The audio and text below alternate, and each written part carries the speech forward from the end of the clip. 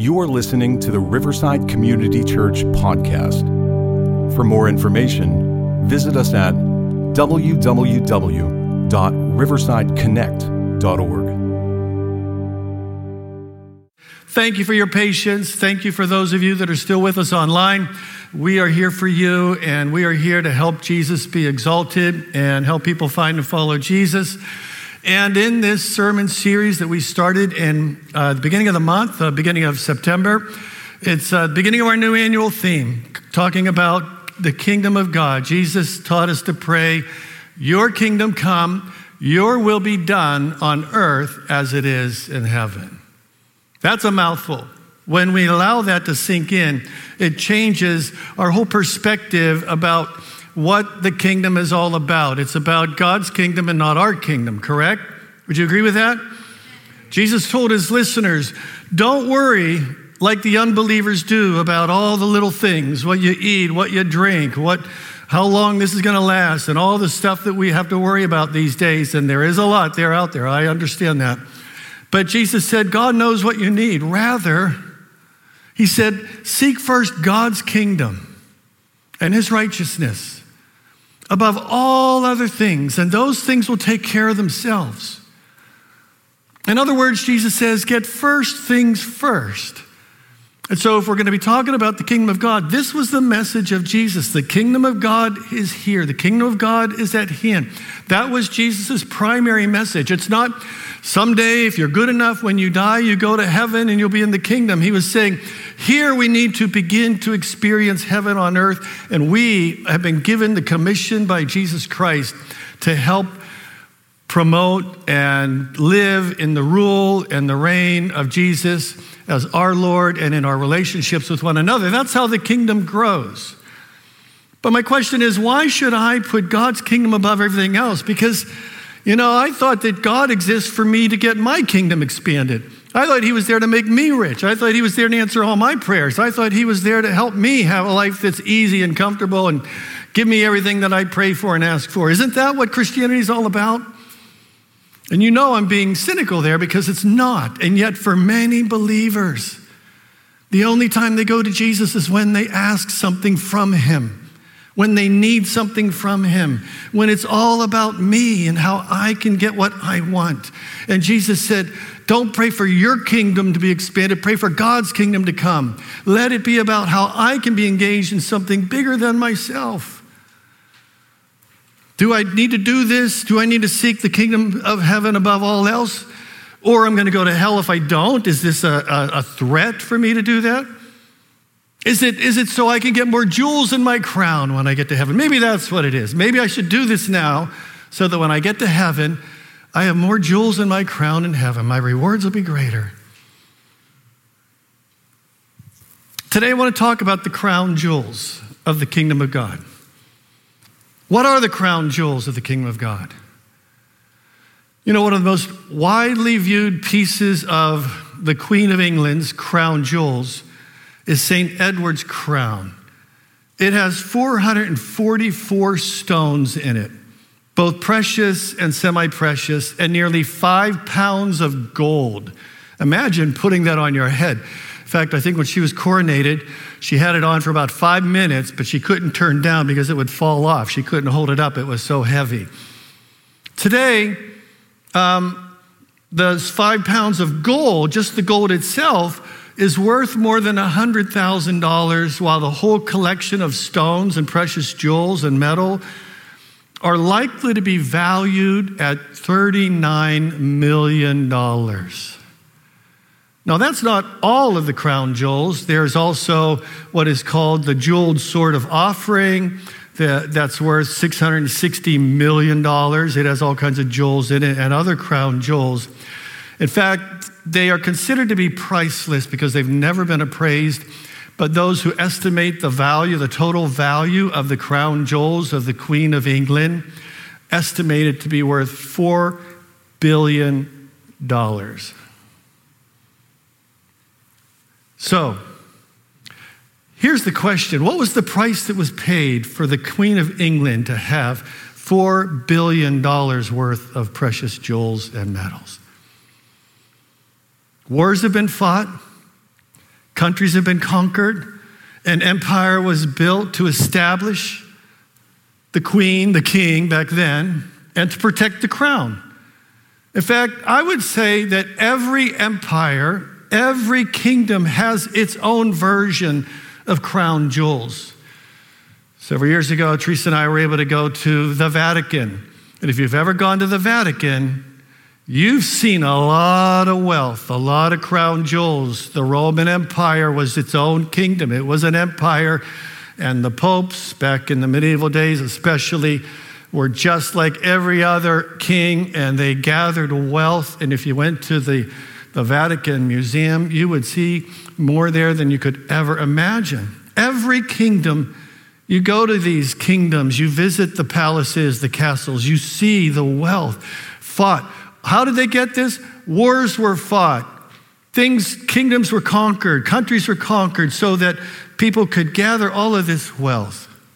So my question is, in the kingdom of God, what are the crown jewels? I think that's a good question to ask.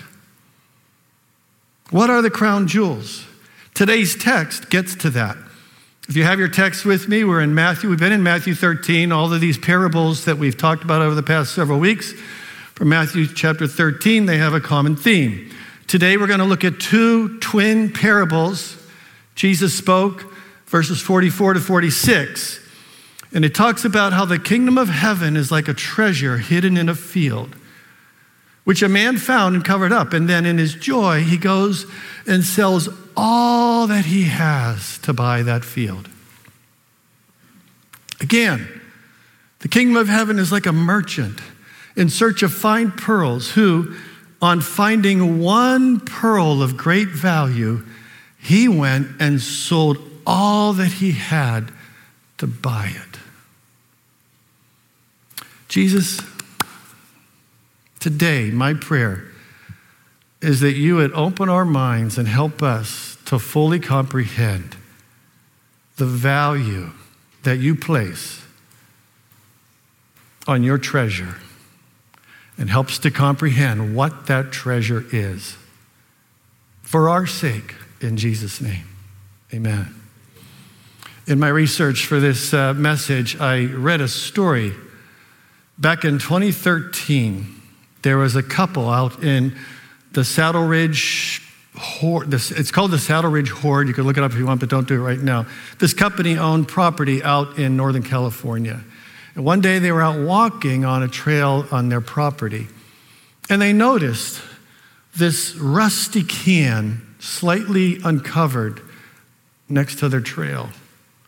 And they stopped and they looked at it, and they started to uncover this, and then they went to pick it up, and it was incredibly heavy, as if it was holding lead. And so they picked it up, and this rusted, deformed can that they found, they thought was filled with iron or lead, but it was so heavy, they took it back to their house, and when they cracked the lid of it open, it revealed it was full of glistening gold coins. Not the sort of thing you stumble on when you're walking around your backyard, right? After they found that one, they went back to the site to dig around, and they found more cans filled with gold coins. Eventually, they found a total of 8 cans, and after they discovered it, they said that that had 1,411 gold coins with a face value. The face value of the coins was $27,000, but the actual value of the gold has been estimated to be over $10 million. Whew. Apparently buried there years earlier, back during the gold rush days, somebody got that, they hid it, they figured someday they would come back to get it. Apparently they didn't. And these people who owned that property, it was all theirs. It's all theirs. So imagine one day you're just hiking on these people's property and you find the coins. You take them home. You know it's their property because it's their treasure, because it's their property. But imagine, I think I might want to buy that property. And you liquidated all your assets, And you made an offer to this family, and they said, wow, we'll never get this amount for our property. Sure, we'll sell it to you. This is exactly the story of the buried treasure of what happened. This person, imagine the emotion of this guy. Maybe he was plowing the field, he's working the field, and he's following this ox, and he's turning the ground over, and it's just hot and monotonous, and he's done this many times, and he's sweating, and his muscles are aching, and he feels this wood plow hit something hard, and he thinks, oh, another rock. Gets down off of whatever he's carrying, or he's walking behind, holding the plow behind the ox, and he gets down and he comes out and shovels some dirt off of it, and he senses the corner of something. It's not a rock. Digs a little more, and he realizes somebody buried something here, and he saw that it was a buried treasure. And this is exactly, can you imagine how his heart starts to beat?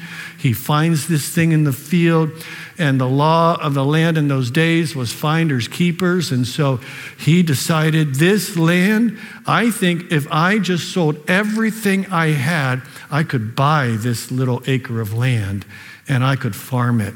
And so he does. He sells everything he has because he sees the treasure buried there, and he's able to get it for himself. Likewise, the merchant who is a jeweler, who is used to dealing with fine jewels, and he has been trading and bargaining for jewels his whole life and getting them and always trading up for the next one and selling high and buying low. And you know how he is. He's great at this. And then he finds Cleopatra's pearl, or whatever the most precious pearl is that's out there. And he says, I will sell everything I have just to have this one. Imagine, there's no cost too much for me to be able to have this pearl. And so my question for us today is, what do these parables mean? What is Jesus trying to communicate to his hearers? And we're left to ponder the meaning of these parables of the kingdom. And each one of them begins with, so the kingdom of heaven is like, the kingdom of heaven is like.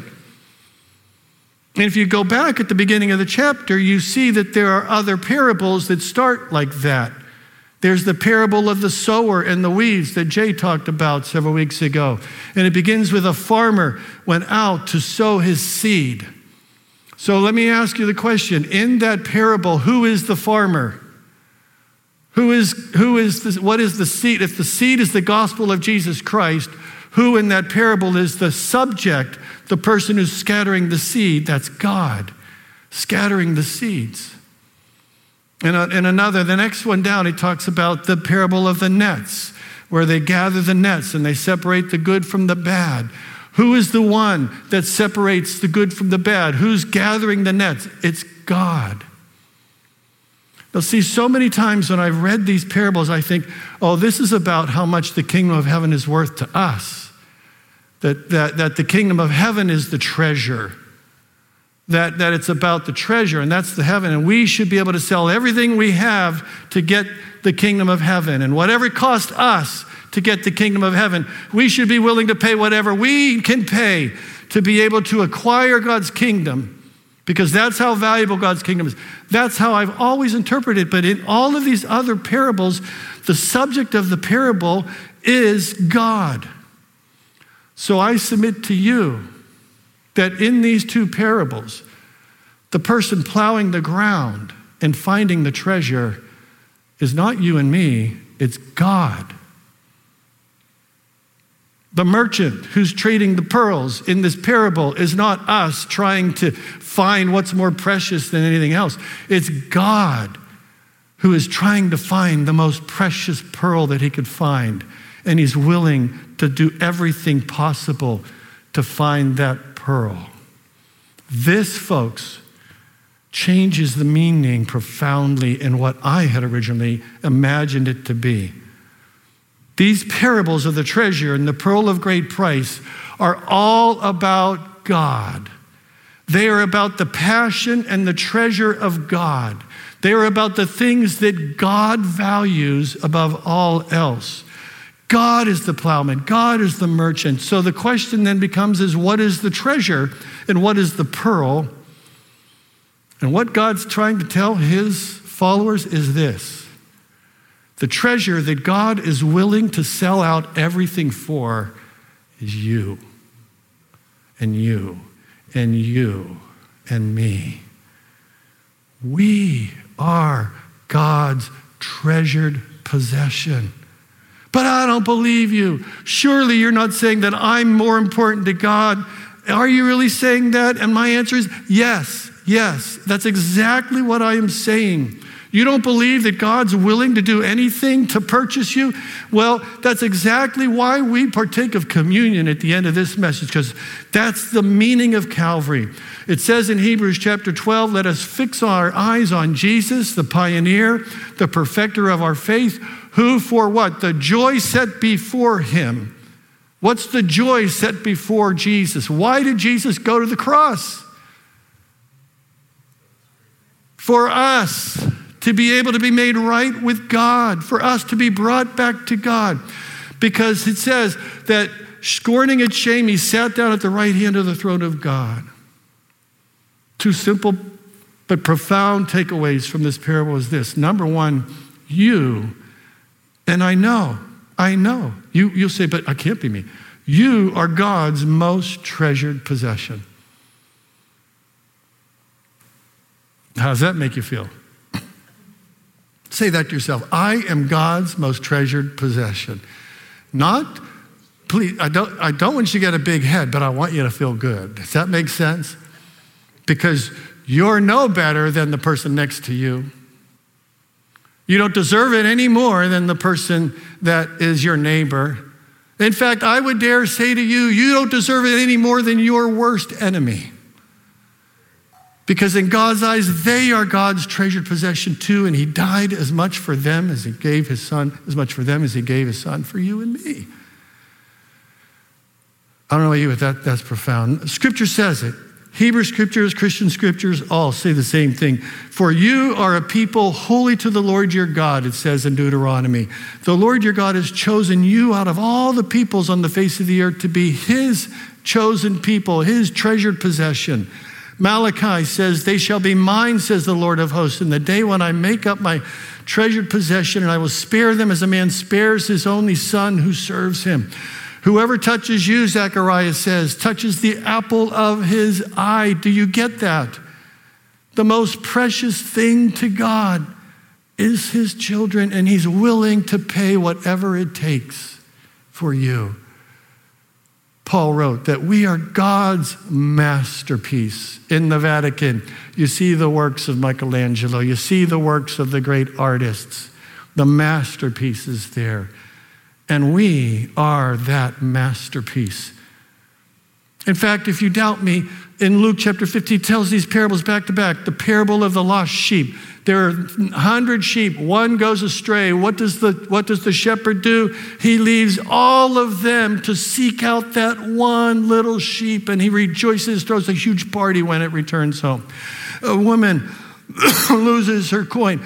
She cleans the house completely, wipes it perfectly clean because it's so valuable to her. And when she finds it, she has a great celebration, a great party. There's a father that has sons. One goes astray. And what does he do? He longs every day for that son to return home. And when that son returns home, he runs to that son, takes his coat off, throws it around him, and throws the biggest party you'd ever see. And then the older son said, well, what about me? And that's the Christians out there who think we're better than other people that aren't, quote, as good as us. And the problem is that if we don't understand that, we don't get the heart of Jesus, that he loves those people that you don't think have it all together, that see it from a different perspective than you, as much as he loves you. But you right now are God's most treasured possession. We are God's most treasured possession. Notice the pearl. How are pearls made? Oysters. Something invades their space. It's an irritant. It's a pain. A grain of sand gets within the oyster and it injures that oyster. And that oyster begins to cover that injury with mother of pearl, layer upon layer until the pearl is smooth and finished. The wonder of a pearl is it begins with a wound. It begins with a wound. Scripture says you were bought at a price. Jesus said God so loved the world that he gave his only begotten Son, that whoever believes in him would not perish, but have everlasting life. Isaiah said that he was despised and rejected. He was a man of suffering. He was familiar with pain. Surely he took up our pain. He bore our suffering. He was wounded for our transgressions, bruised for our iniquities. Folks, are you grasping the depth of this? Are you grasping the power of this? The love of God is so profound that we choose to not believe it and say, well, I have to do something to earn it. I have to do something in myself to make this happen. You see, God knows all your pains and all your hurts. And that's the profound truth about the pearl here. God is not unfamiliar with suffering. And so you are God's most treasured possession. But here's the thing. When you grasp that the one who knows you best, what? Loves you most, that makes you want that more than anything else. You see, our love for God is always a response to God's love for us. We love him because God first loved us. That's the scripture. Whoever is forgiven much, whoever loves much, who's ever forgiven little, loves little. And once his disciples could grasp that they were that much of a treasure to God, because in their minds, like many of our minds, that God is there to punish us when we get out of line. He's the divine policeman, that God will reward you for being good. It just changed their whole thing. You mean God loves me now, period? Then I want that love. I want that more than anything else. And in other words, the kingdom of God has to enter us. We have to grasp that. We have to understand that the kingdom of God enters us before we can then enter into the kingdom of heaven.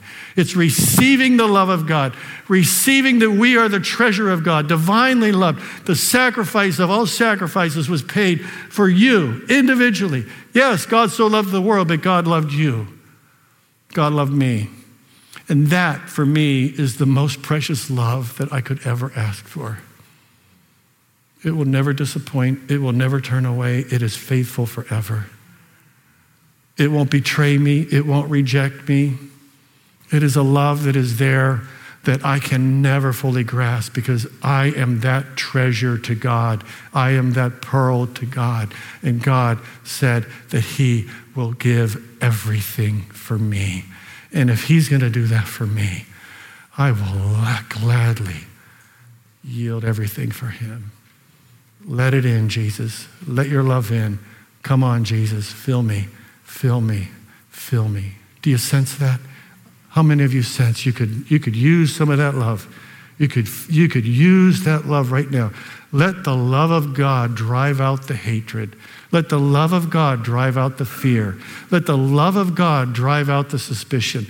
Let the love of God drive out the frustration. Let the love of God drive out everything it is that's consuming your mind right now. Because if you seek first his kingdom, you seek first that love, it is yours. Everything else is minor compared to that. And all the things that we get so upset about are so stinking trivial compared to the overwhelming love of God in our life. And folks, if God loves us that much, can we not love other people a little bit more?